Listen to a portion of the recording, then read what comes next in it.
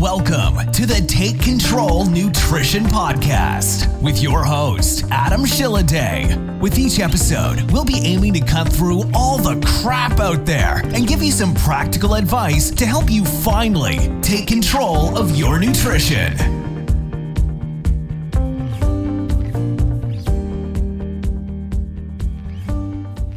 Welcome back, guys, to another episode of the Take Control Nutrition Podcast. My name's Adam, and this week's episode we have a bit of a legend in the Northern Irish health and fitness scene, Mr. Ian Young of Ian Young Fitness.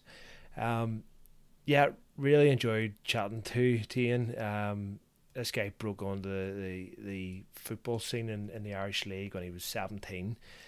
Played at the very top, multiple league wins, cups, retired pretty early as a footballer, footballing careers go, and then went on to become a world champion in a completely different sport as a solo athlete. So yeah, and then he came out of that and started an absolutely thriving fitness business. So really interesting chat, some great stories behind the scenes, football wise, and in his kickboxing, and so really good views on how gyms have potentially missed a trick with their PTs. I think this has highlighted some flaws in how bigger gyms have treated people. So yeah, really interesting episode. Thanks very much for listening. Hopefully you really enjoy it. Any feedback, just give us a wee shout.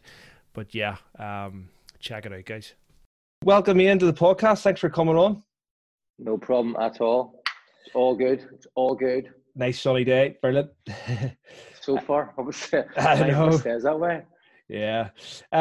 Just before we get into the meat of the podcast, could you sort of give everybody an idea of who you are and what you do at the minute then? I'm Ian Young. I'll be 44 my next birthday. So I've been in this industry. My first job was working for Mary Peters.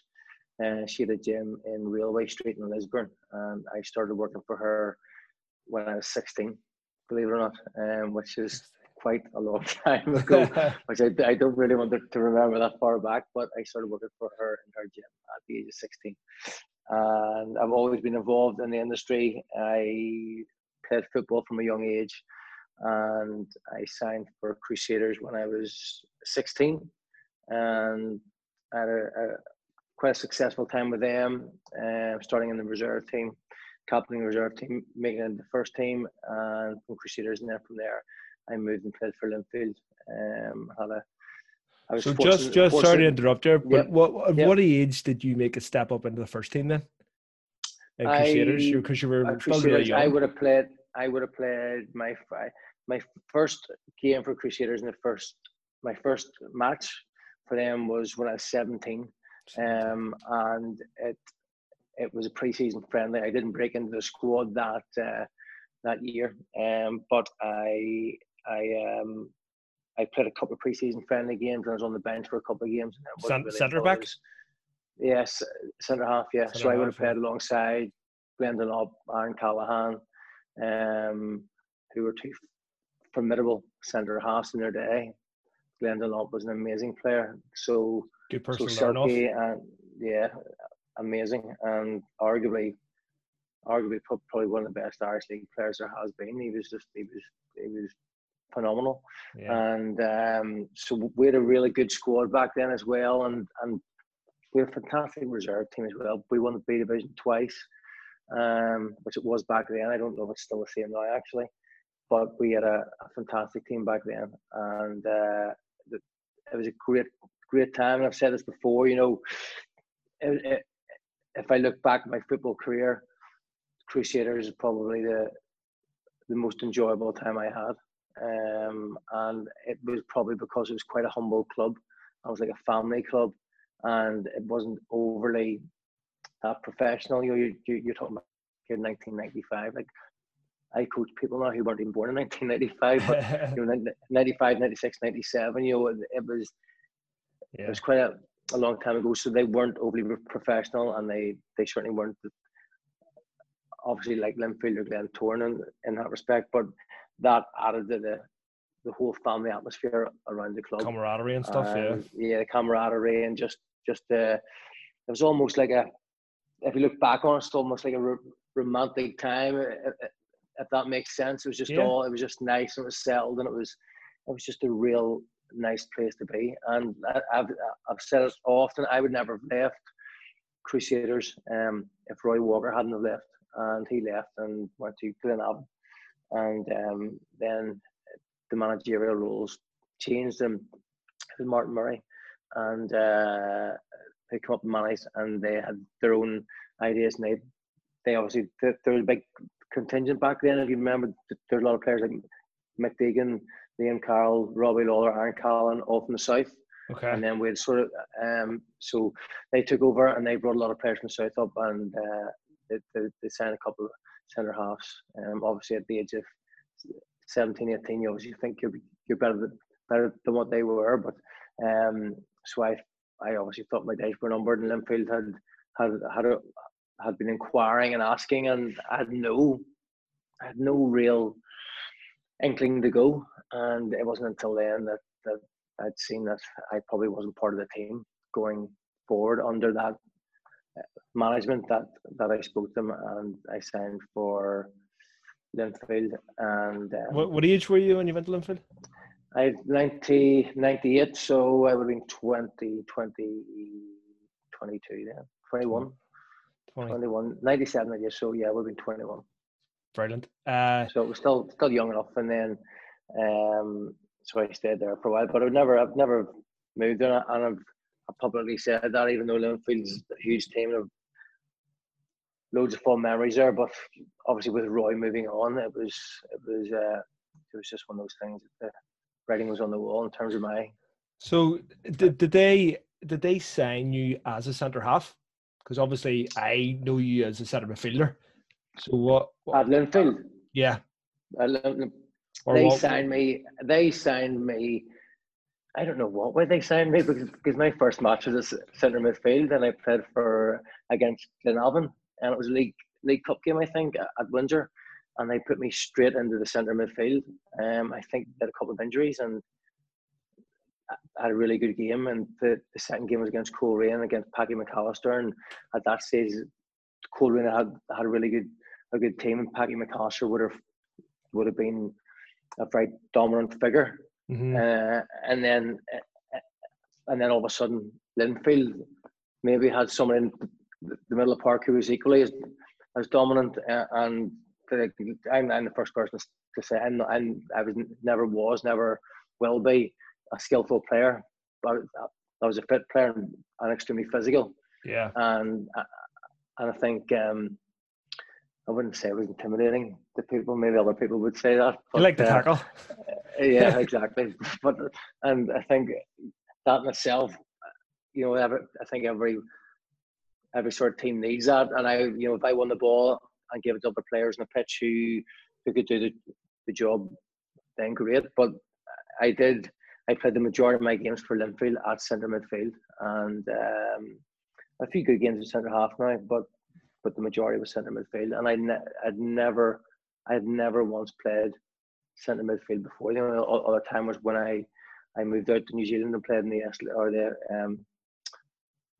National League in New Zealand, and that was the only other time that I played in midfield.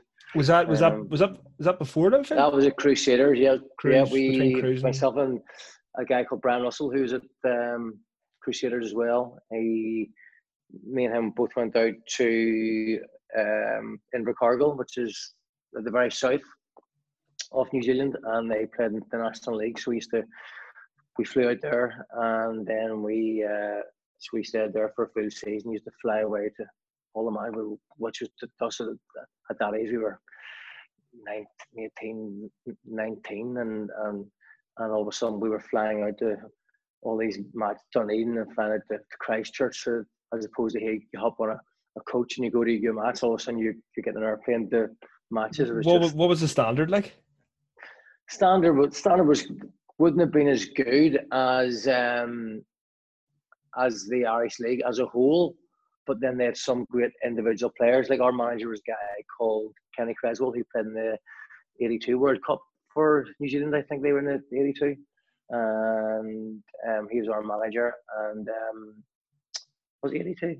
And so he played for New Zealand. Our captain was a guy who called Mike McGarry, who was the current captain of New Zealand, and he was a phenomenal player. But back then they wouldn't have really, their individual players would have stayed there and played. The odd one would have gone and played in probably Australia. Yeah. But if they had gone further afield, whereas now they probably would have be in the Premier League, the First Division. Like they were amazing players, but they just didn't have that coaching infrastructure around them, because rugby is just a massive sport there. Of course. Like football, you've got rugby, cricket, netball, and then probably football.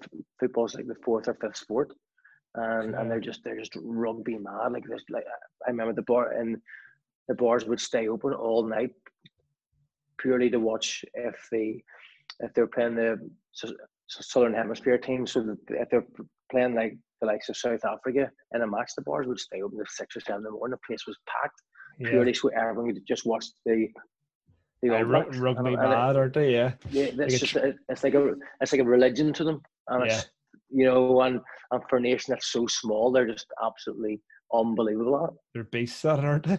It's huge.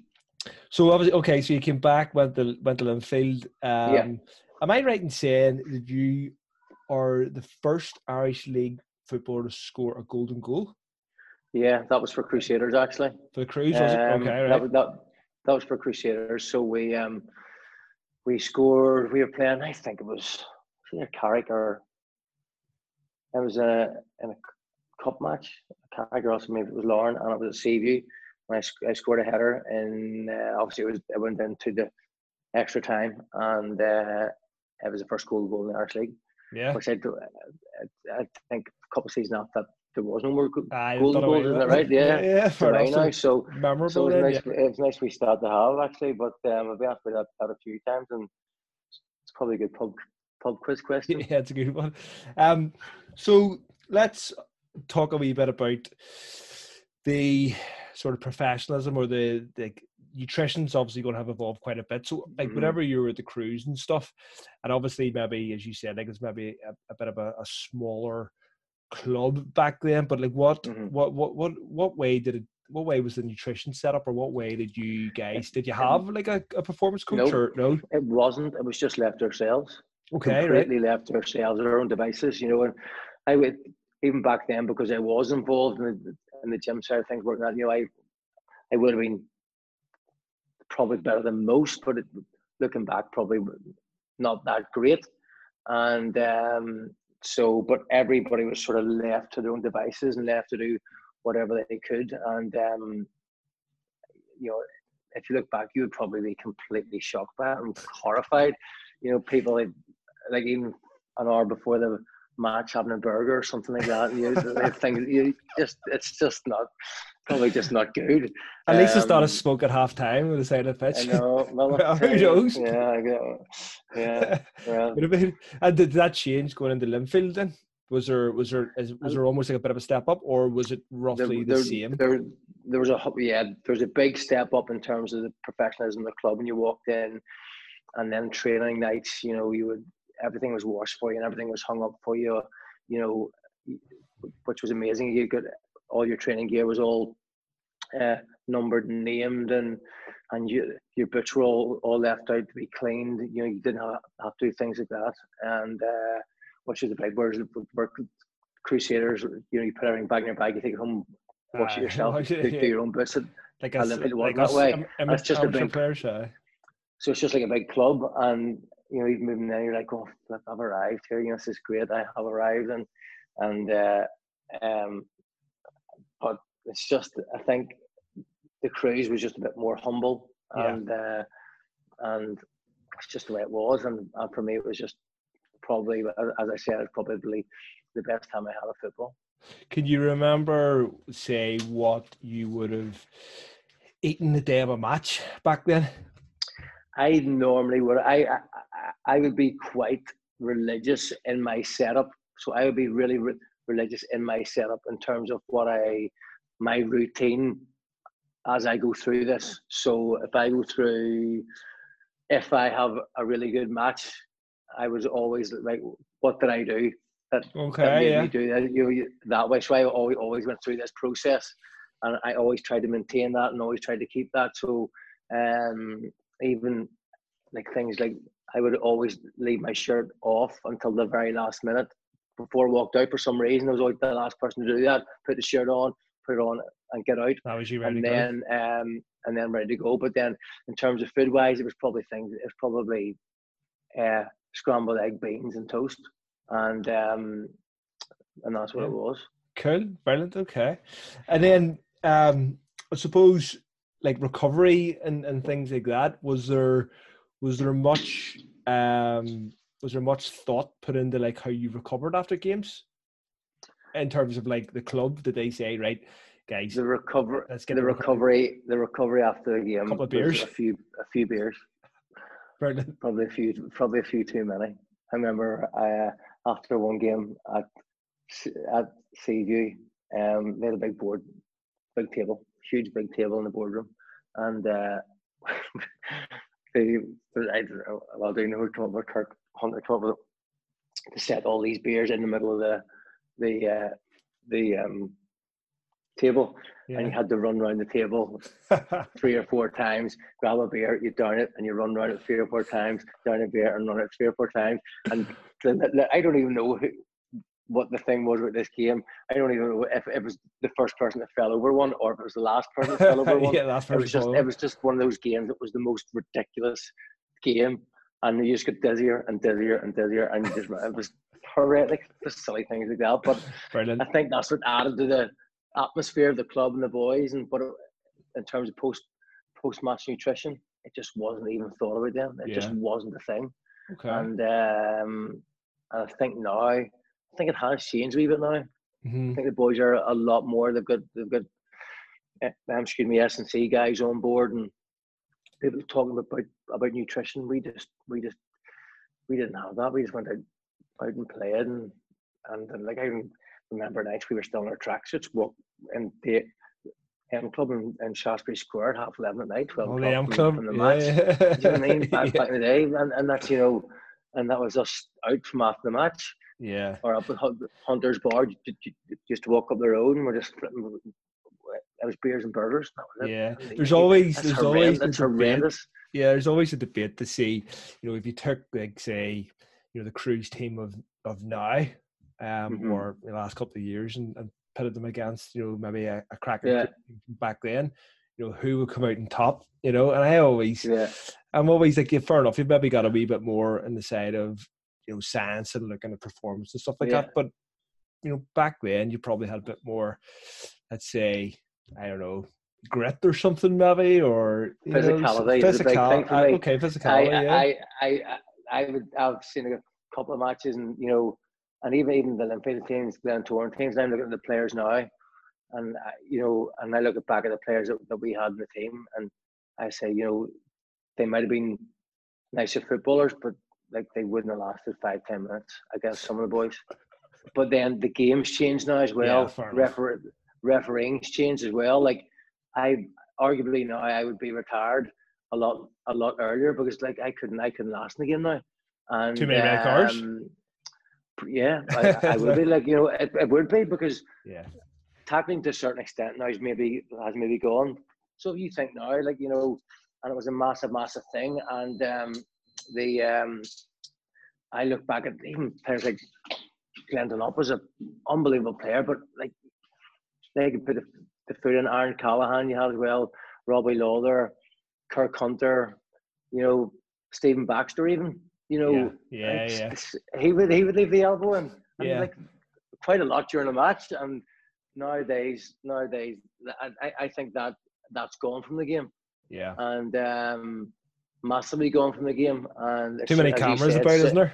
Yeah, too many cameras and too many iPhones about. And I just think that whole having that presence, and big characters as well have maybe gone too. You know, even if you look back, Chris Walker was a great character. You know, everybody sort of loved to hate him, but he was a character in the game, and a great football player as well. When the matches I've been back to, there doesn't really seem to be big characters. Whereas almost when I was playing, you had maybe one or two characters in each team. Yeah. And that maybe seems to have gone. But I probably do think the football might be better now in terms of the skill set.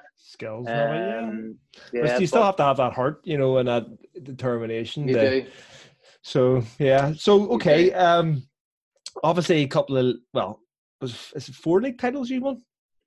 Yeah, 2 of the club. I was in the squad for 2 of the Crews and 2 with Linfield. Linfield. So what? I mean, what's that like?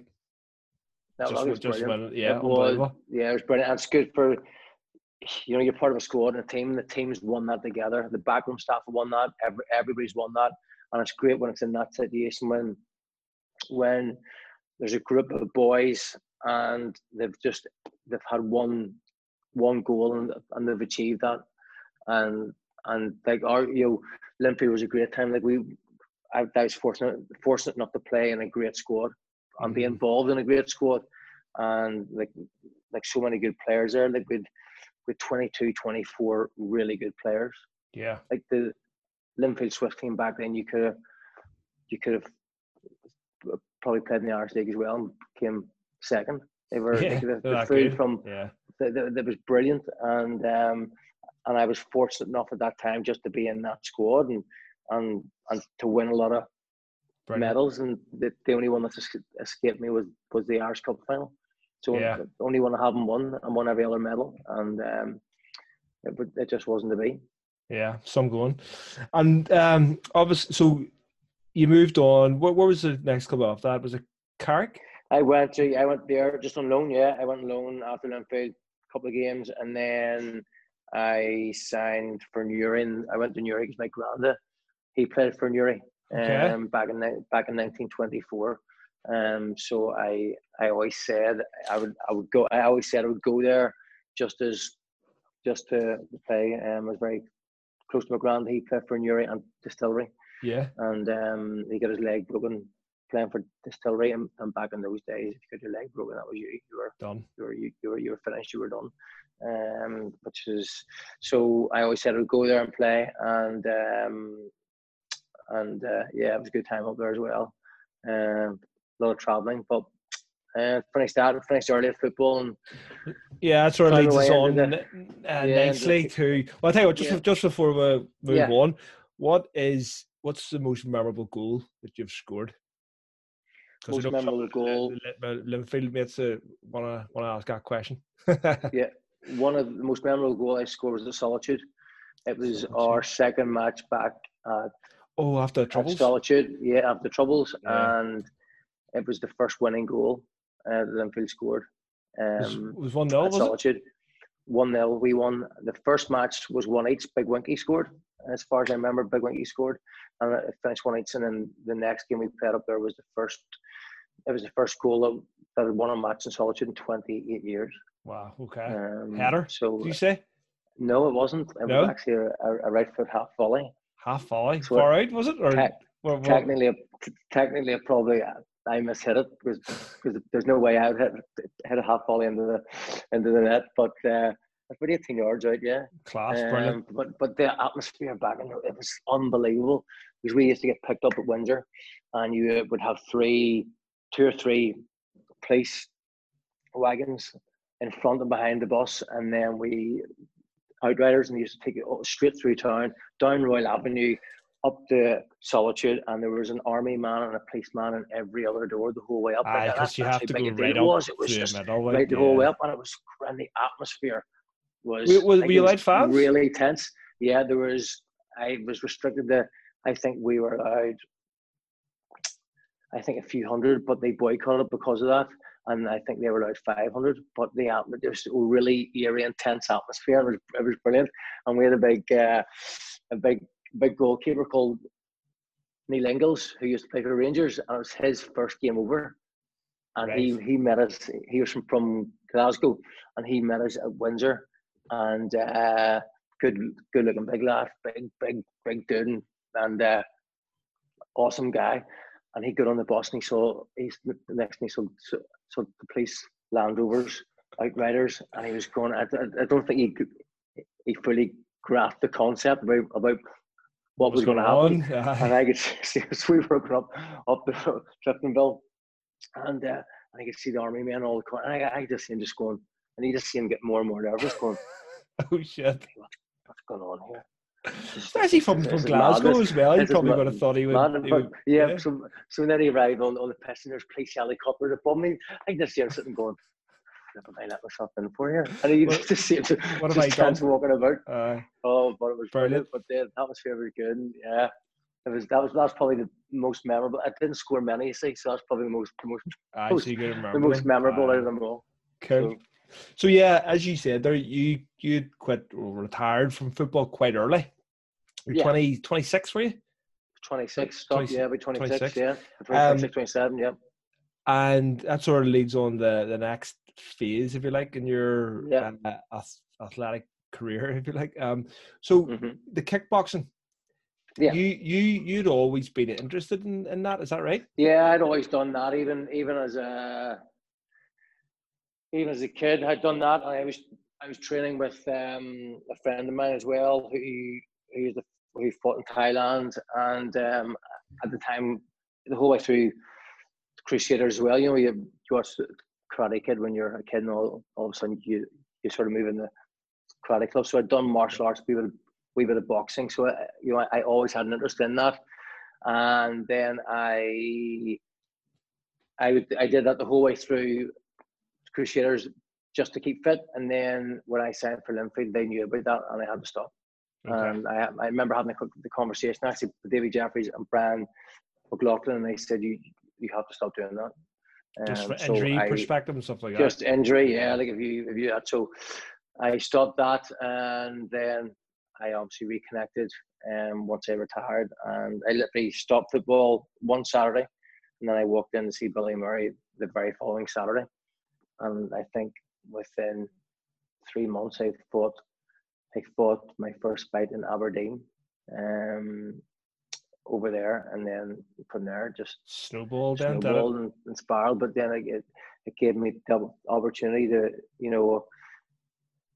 like you train literally 6 days a week, 2 times a day, and you either want or you don't. You have to want to achieve something, and I always felt, I don't know if I felt that I let myself down with football, and I just didn't make enough effort at the end of it to stay there. And I always had this in my head that I had to prove something to myself, and not to other people, but I just had this feeling that maybe I'd let myself down, maybe other people let yourself down, as in that you didn't stick just in at terms it, of not just the fact that it had started so well, and then at the end it sort of had gone downhill.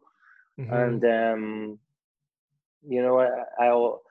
just often say, maybe you have that mindset when you're younger that you think you've arrived and you've done this, and all of a sudden you're coach, this is me now, I'm here, and then all of a sudden something happens and you're not. And I definitely had that mindset. I'm here, I'm at Linfield. Yeah.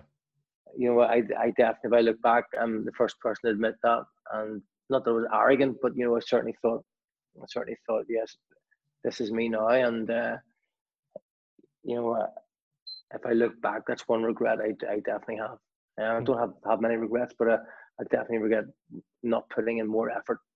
Yeah. And then whenever you got into the kickboxing, you felt as if you put in probably more effort. Yeah, no, it's definitely at that point. Day. I just to get that done about 4:30 in the morning, do road work and stuff, and out for 5 and through that. And at the end of the day, if I want, if I'm in a team sport, I've everybody else all pushing for the same goal. Yeah. So if you have an off day or a couple of off days, you're almost shielded by that, or you can be shielded and you maybe still win, still progress. But in that sport where it's individual, spotlight's on you, like you have to. It's all about you. Yeah. So if I don't turn up each and every day, ultimately that's not going to make me get further, or actually where I want to achieve. And so that was in the forefront of my mind then, even back at that age, what's probably still quite young, I became very, very mindful and very focused at that point. And at the end of the day, if I wanted to achieve this is what I had to do. Every single day, I have to show up in this. And that's why I say that to everybody nowadays on my phases and all the people I coach, motivation is an emotion. I say this all the time. I'm probably sick hearing this, but you either wake up motivated or you don't. You've no choice in this. I don't have a choice in this. So you wake up and be full of beans. I'm going to do this thing, I'm going to do that thing, I'm going to smash this. Or you wake up and go, I'm not feeling this today. I'm not feeling it. It's an emotion. So it's either here or it's gone. But you have a choice to be disciplined.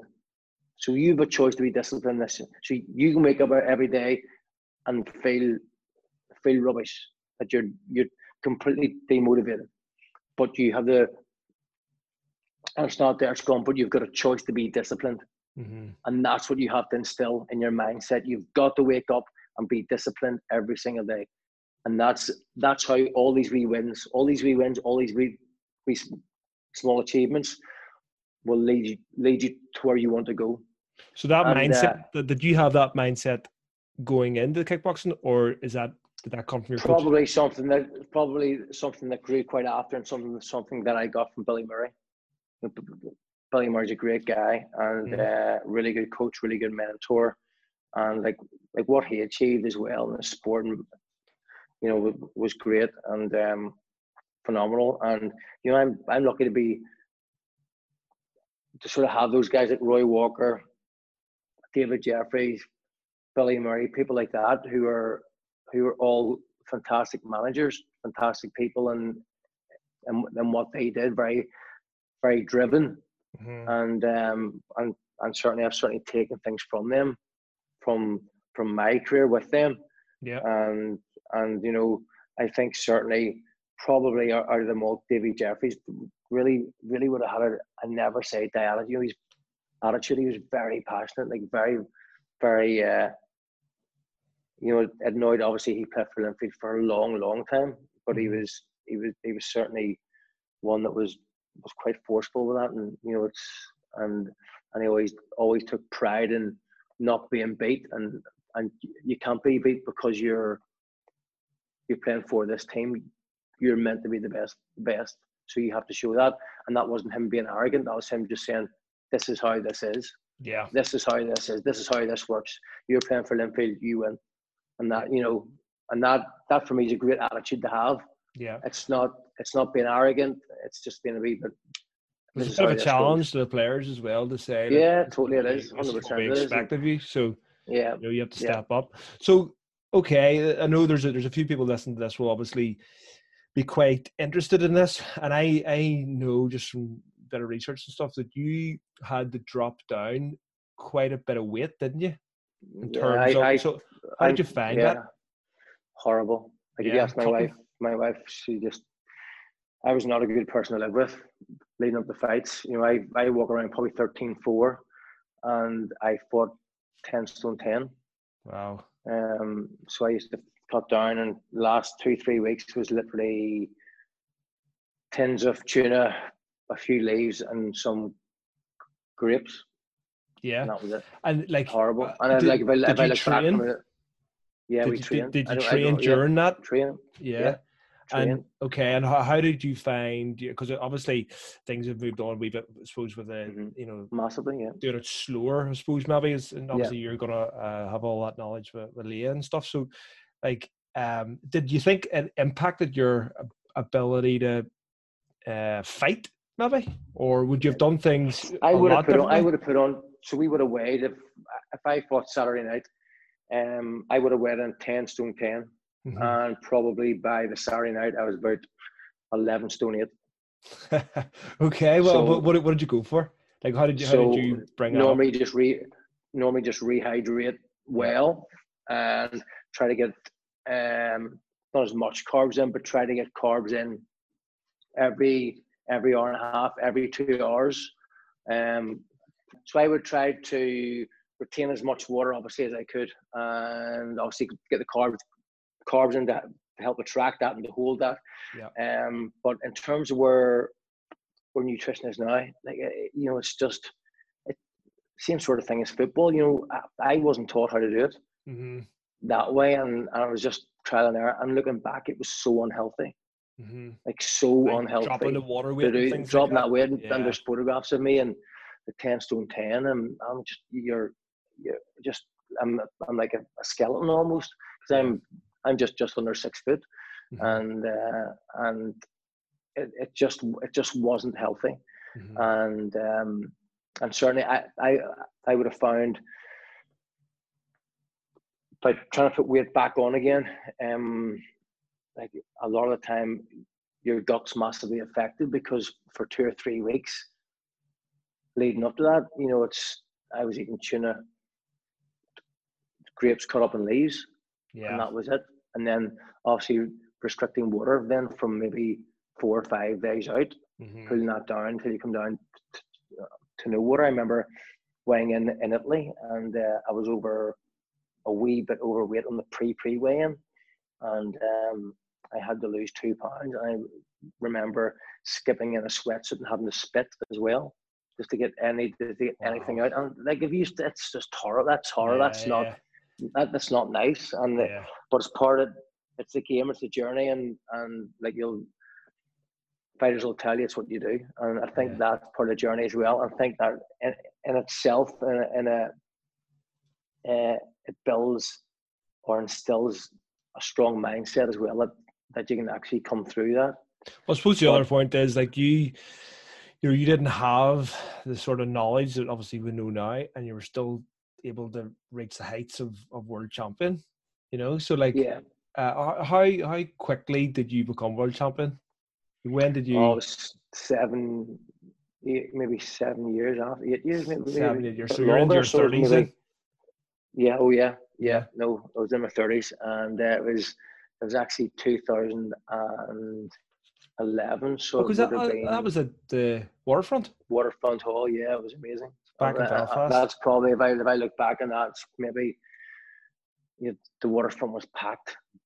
Packed the rafters, and it was amazing, and it was good that all around the sides and the rings right in the center, or the center, and the atmosphere was absolutely amazing. And did you enjoy it? Did you actually enjoy the fight? Yeah, loved it. Angie Morricone, I was always regarded, because I had always big legs. Like, I carried all my weight in my legs, and so it's strong kicks, obviously, from football. And I fought a guy from Corsica, or is he from Morocco? Corsica. And it was a guy, Angie Morricone, and I remember I kicked him once high, first round after the belt, and my second kick went right under his elbow into his ribs, and I just saw him wince, and it was a hard kick, and I knew at that point, you got him. I've got this one. And then Billy said to me, it was 5-3s, and he said to me afterwards, why didn't you let it go longer? Because I went in the third round, knocked him out in the third round, and he said, you should let that go longer, and sort of made a bit more of a highlight of yourself. And I was like, I just want it out of there. Get it done. You get in, you get out, and that's it. You know? Get the job done. But, yeah. And I suppose, going full circle, then your last fight, was Stadium of Light. Yeah. What year was that? That was that would have been just a wee bit after the world title. So that would have been, must have been 2012 maybe, or 2000, the end of it would have been 2012, because I fought December, I think it was 2011. So that would have been around May time, maybe. Mm-hmm. So we flew into Portugal and went to the stadium, and it was a European K1 Grand Prix. So they had fighters from Russia, one from the UK, German, Portuguese, French. So they fighters, 8 fighters, and you stand in the ring, and the weigh-in was at the stadium. So you walk into Benfica Stadium, and Benfica are like the same as what Barcelona are. It's like community. So you pay your subscription monthly to Benfica, and they've got shops, and they've got cafes, and they've got a big massive gym and swimming pools. And if you're a member of the Benfica community, you get discounts off all these things. So it's just like a big village. But under the stadium, they've got a 5,000 or 6,000 seater stadium right under the pitch. So you just go downstairs, and they've got this I couldn't believe it. So it's where they play handball and they play netball and all that sort of stuff. So handball's massive in Europe, but they have this 5,000 seater stadium directly under the pitch. And so we fought right in there, went back to the hotel, and we came back the next night, and the place was packed. Pumping, was it? And I drew, so that they bring all the fighters in the ring, and you draw out who you're fighting. Yeah. So I picked the Portuguese guy. The favorite. And back then, you always look, if you went, and first thing I always did was look at the guy's calf muscles, because if his calf muscles are big, you're going, that's just going to come into my thighs or into my shin. I'm going that muscle. So I fought this guy in big, massive calves. So I was like, this is going to hurt. And so I fought him, and I thought he was coming in for a round kick first. And they brought the round in and just jumped up and just kneed me in the temple. And after about 10 seconds, I can't remember the whole fight. I lasted the whole fight, but I can't remember the whole fight. Now he won on points. I was totally out of it. But I was on my feet, but I couldn't remember. Can't remember throwing a punch. You just kept going and went the points? Yeah, can't remember throwing a punch. Can't remember throwing a kick. He obviously won on points. I think I was just walking about and this whatever, and it was a nightmare. So I took that after 10 seconds. I think at one point, and it was live as well. So I think at one point I was out through the ropes and back in again, and that was savage, but good crack, but savage. And that was okay. So that was you. How was you done with that? Was me finished. Yeah, I was done there. I could beat there, and I just thought at that point, I can't keep doing this. Yeah, because I was just at that point I'd got what I wanted to achieve. I'd won the British, the European world title belt, and the Celtic Nations, and so I'd won that, and this thing going up and down with the weight was just just at that point, family had to start coming first. And that's at that point I decided to wrap that. Yeah. And did you have in your mind that you were just going to start a fitness business, or was that already in the background? Yeah, no, I hadn't. It was sort of in the background, and always trained a wee bit. My first session we really did was down at Shaw's Bridge, and there's 4 people there at Shaw's Bridge, which would work extremely well now with social distancing. Oh yeah, exercise on the like grassy area. Grass, yeah. So that's what we did. So but and then all of a sudden, the next week somebody else brought their mate along. The next week somebody else brought the friend along, and then before long we were having sessions with 70 people, 80 people in them. Is that how like the likes of Ashfield and all evolved? That's how it started. Is it? It started at Shaw's Bridge with 3 people. You gotta start somewhere, and you got to start somewhere, right? And it literally just ballooned over. Probably into 15 years. 15 years. I suppose from my perspective, if you think of trainers in Northern Ireland, probably not. Wasn't it? Sorry, 12 years now. 12 years. Your name probably is one of the first ones to come up. And like, obviously you have the Hurt Locker now. So we'll get that in a second. But like, where did you then go from, say, running group training? Like, where did you were you in a gym? I was a gym. I worked in a gym in Carrickduff called My Gym, where I did my one-to-one sessions. And at that time, it was really everything was just one-to-one training, personal training, one-to-one. And then I obviously had my large classes. So you either did one-to-one or large classes. There's nobody really doing small groups. Small group, yeah. And the small group training has really probably come across from America and Australia, sort of where it's F45 type based in the last sort of 4 or 5 years in here. So I started really doing smaller group training about a year ago. And a lot of people are doing that now as well, and it works extremely well. It's great that and I still do one-on-ones, obviously, but the small group training is great to have that small team mentality as well. And I love having that in here in the Hurt Locker, because the majority of people I've trained for a long time, and we've sort of grown up together, and we've been through highs together, we've been through lows together, and we're still here. Amazing. And it literally is like an extended family to me, and I do love it, and I really miss coaching them, because they're all friends and clients, but friends first, I think now, you know. And the Hurt Locker is, now I watched it on social media and stuff, that used to be your garage. It is, it's my garage, You've essentially got it. I mean, it looks amazing with all the black and the black box equipment and stuff like that. It's class. And we just finished an outdoor deck as well at the front there, so it's just finished today. So it's been extended by about another 2/3 at the front, so you can now train outside as well. Class. So it's an outdoor deck as well, so it'll look pretty. So like, pretty good. In terms of, obviously at the minute with social distancing and the way things are, we haven't been able to train clients in a one-to-one sort of scenario. So how, and obviously we've had a chat offline and stuff, like how have you coped, or how have you felt during lockdown and going on? Well, I know you were online, but like, you know, extending that, how have you?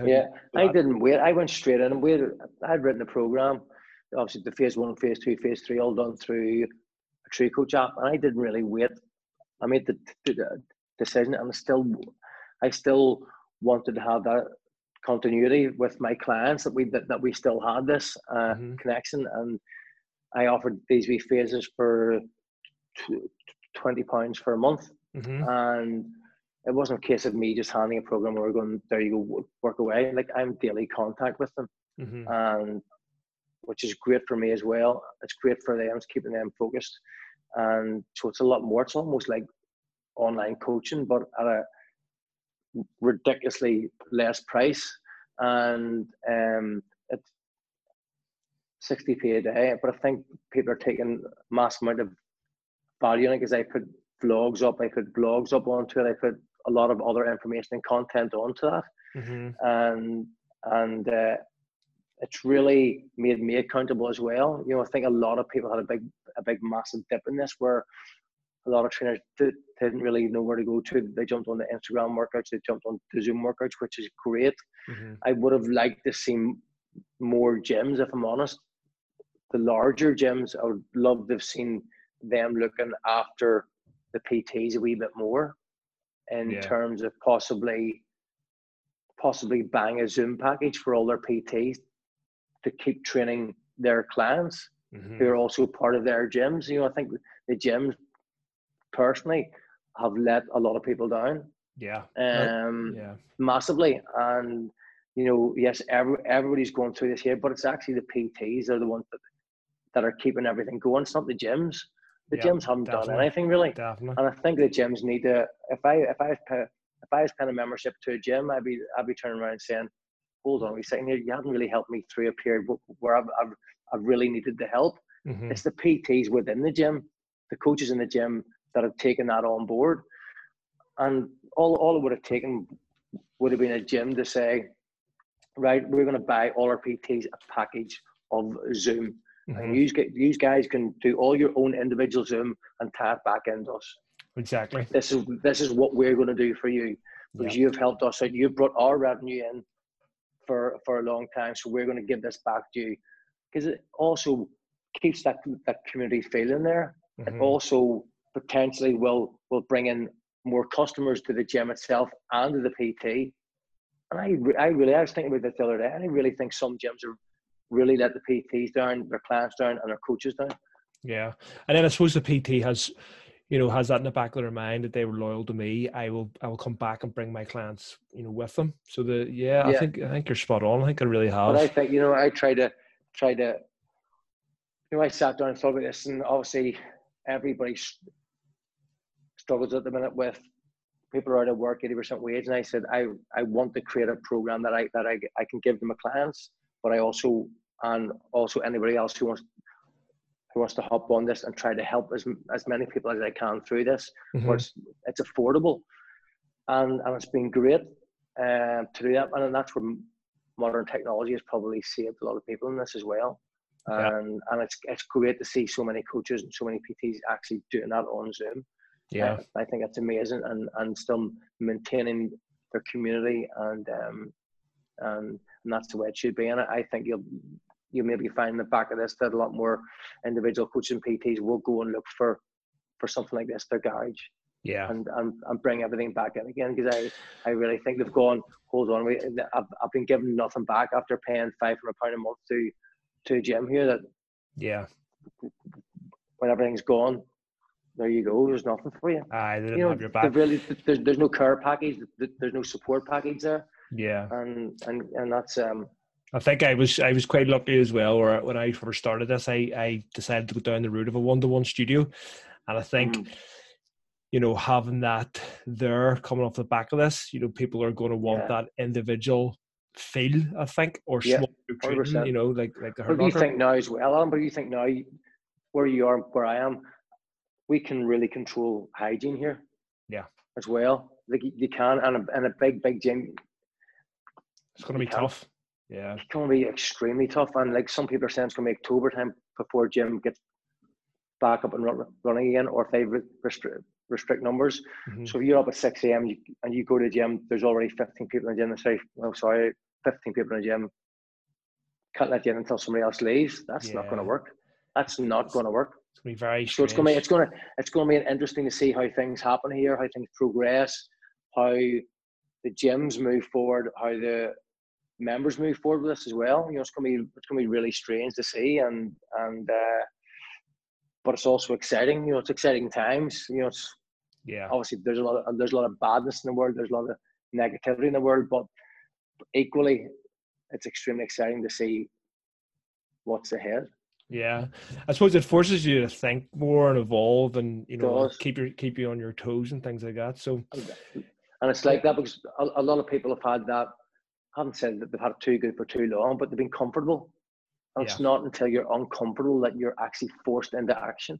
And so many people have been forced, like I have been as well. You're forced to do things, forced into action, and that can be a massive motivating factor for an individual. Mm-hmm. All of a sudden, they're going, "I can do this.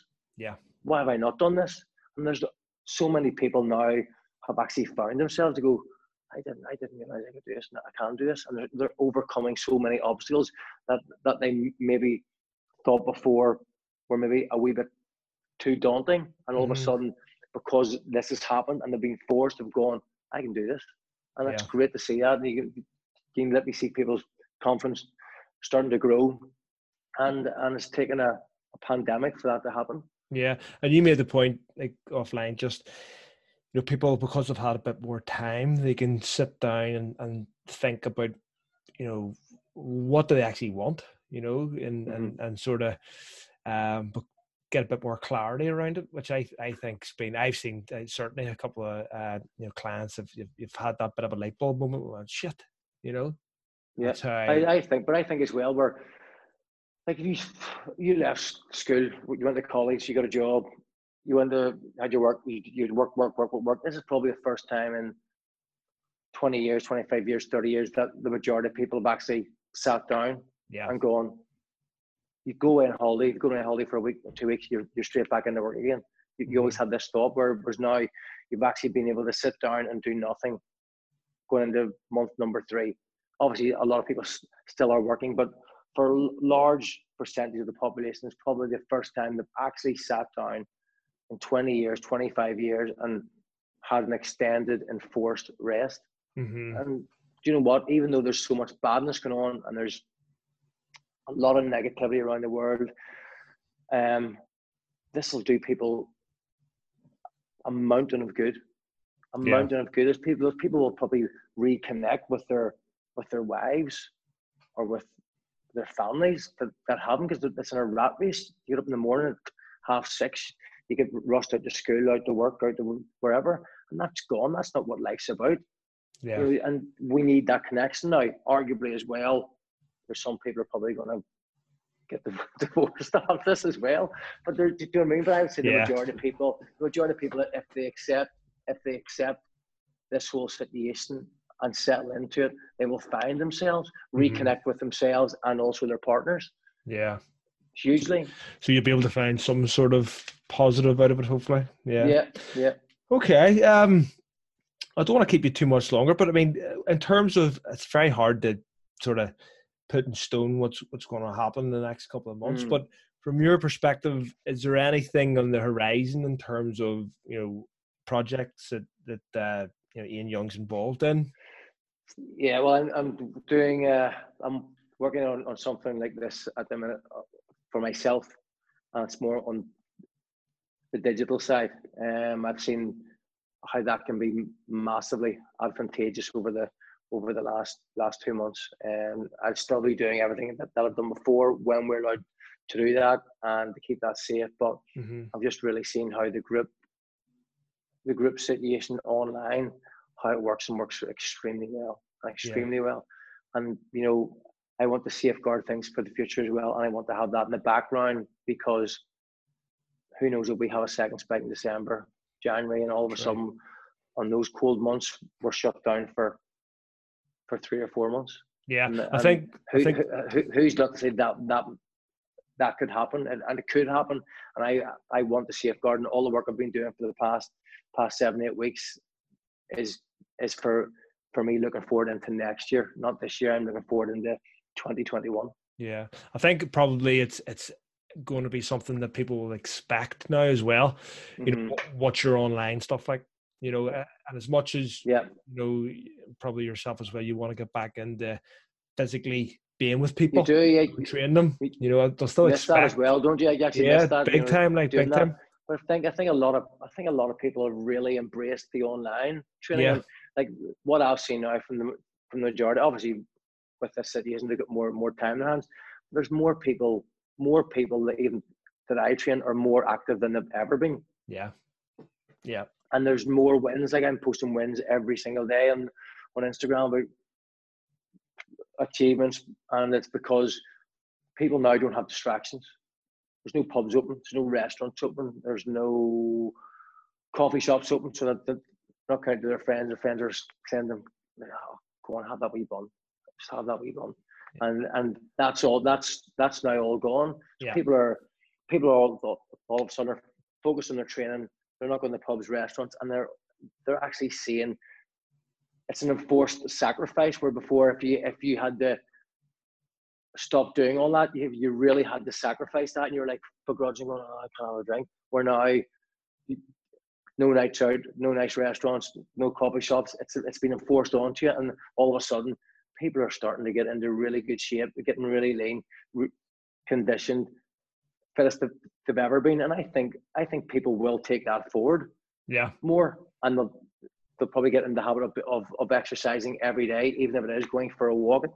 Going to people now walking is amazing. I think it's just getting the steps in, and that can make such a difference. That's it. Yeah. Huge difference. Yeah. And that's great, and hopefully that stays with majority of people.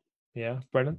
Okay, so if people want to reach out and find you, where's the best place to do it? Probably, I'd probably be Instagram for me. I'm a lot more active on Instagram than I would be on my Facebook page, Ian Young Fitness. Okay. It's Instagram, it's iFitNI. And I did have a website to launch about 3 weeks ago, but because of everything that's happened, it's now flipped on its end, and it's going to be something completely different, which is going to be extremely exciting. So release date somewhere down this, hopefully end of this year or something. I hope if I can get it done in 4 weeks' time, what I want to do, what I want to achieve. But it could be 6 weeks or 7 weeks, but it needs to be right. Okay. It needs to be right. So I'm hoping within 4 to 6 weeks. Well, I'll put your social media stuff onto the podcast anyway, so people can find you. But yeah, brilliant, Dan. Listen, really good chat. Yeah, some really great stories and stuff there. So thank you very much for coming on. Much appreciated. No worries, bro. No worries. Anytime, bro.